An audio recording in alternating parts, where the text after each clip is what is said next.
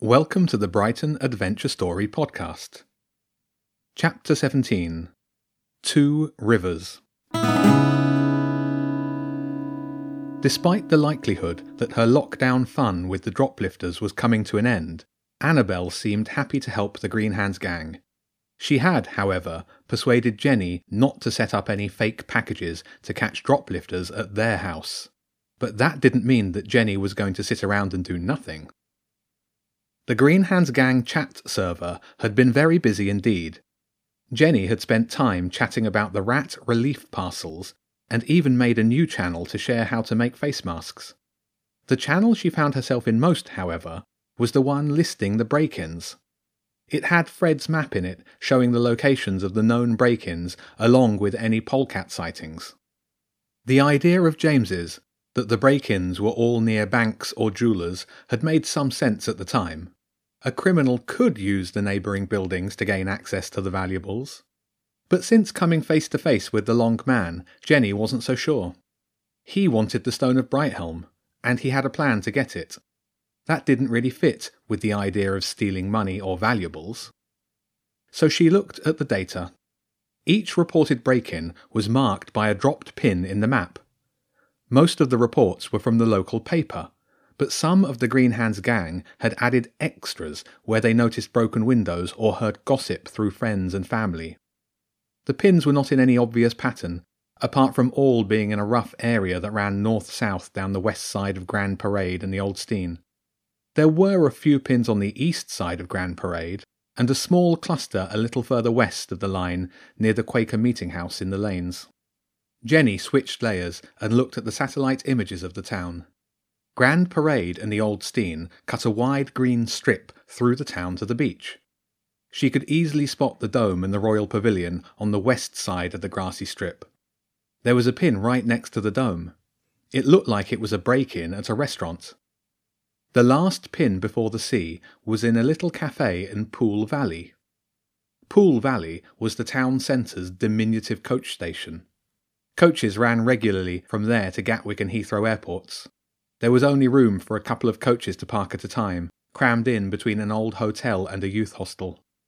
The name Poole Valley was a strange one. It suggested that it had once been something else.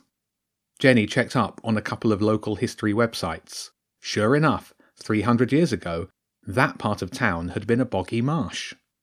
When the Prince Regent had moved into the town and built the Royal Pavilion as his residence, he discovered one of the gardens turned into a marsh around Christmas. This was caused by an underground river called the Wellesbourne, a river that rose in the winter. It seemed there was also another underground stream, a tributary of the Wellesbourne, that flowed from the nearby town of Lewes and down through the Level on the east side of the town. The two rivers met near the pavilion and formed the pool after which Poole Valley was named. It turned out that the prince did not like having marshy ground outside his fancy new palace and had the river diverted and the marsh drained. Jenny went back to the map after her research. She edited the break-in layer and added two straight lines, one for the Wellesbourne, roughly following London Road, and one for the tributary, running from the Level to meet the other river at Poole Valley. Now that she had the two lines, it was clear to her that the break-ins were clustered around them. So there were three clusters, the East River Line, the West River Line, and the group around the Quaker Meeting House. The more Jenny looked at it, the more it seemed like the Long Man had been searching for the two old rivers. What they had to do with the Quaker Meeting House, she didn't know. The huge river in the Wellesbourne Caverns that flowed past Rattiston must be the East River, coming in from Patcham under London Road. She made up her mind to investigate Poole Valley and the Meeting House. And that meant a nice long walk, which meant borrowing Teddy again. She messaged Mrs. Perry before going to bed. After an early breakfast, she got a rat relief package together, pulled on her face mask, and went out to pick up the dog. She made sure and got some dog treats too. The sky was a crisp, clear blue, not a cloud nor vapour trail in sight. With Teddy trotting happily along by her side, she set off to her first stop. Preston Park Clock Tower. Jenny's rat relief package consisted of various vegetable peelings from dinner the night before, a whole avocado, 2 carrots and half a packet of shreddies, all wrapped in newspaper. She had checked it against a long list of verified rat-friendly foods that Wilf had carefully curated. For the last year, the clock tower in Preston Park had been protected by a tall, green metal fence. Jenny cut down from the track that ran parallel with Preston Park Avenue, waited for a jogger to pass, and bent down by the northeast corner of the tall fence. She gave Teddy a good rub and got the newspaper package out of her bag. Moments later, Teddy gave a whimper, and Zen and Bobby scuttled out from their hiding place. "How's it going?" Jenny asked, passing the package under the fence. "Great," Zen said. "Everyone in Ratterston is loving the new delivery system." "And best of all," Bobby said, "we get the pick of the crop." "Well, make sure and be fair," Jenny said, "and don't let Lord Ratzenberg keep everything for himself. Here." She pulled out 3 dog treats, 1 for each rat and 1 for Teddy. "Keep up the good work." "We will," the rats said with smiles on their faces. Teddy perked back up again after eating his treat. The next stop was the old elm tree. The Green Hands gang had decided to try and have someone close by to the tree for as much time as possible. Jenny's turn at tree watching wasn't until much later, but she thought she would check in on Juan and Yasser to make sure they were okay. As she got nearer, she was surprised and disappointed to see the tree was currently unwatched. Unsurprisingly, Teddy was not so happy to be back at the tree and pulled at his lead to show it. She sighed and let him pull her away. "Hey," a voice called, "you're not supposed to be here until the afternoon." She turned and saw Juan high up among the leafy branches. "Is everything okay?" she asked. "Where's Yasser?" "Here," Yasser called out. He was on the opposite side to Juan.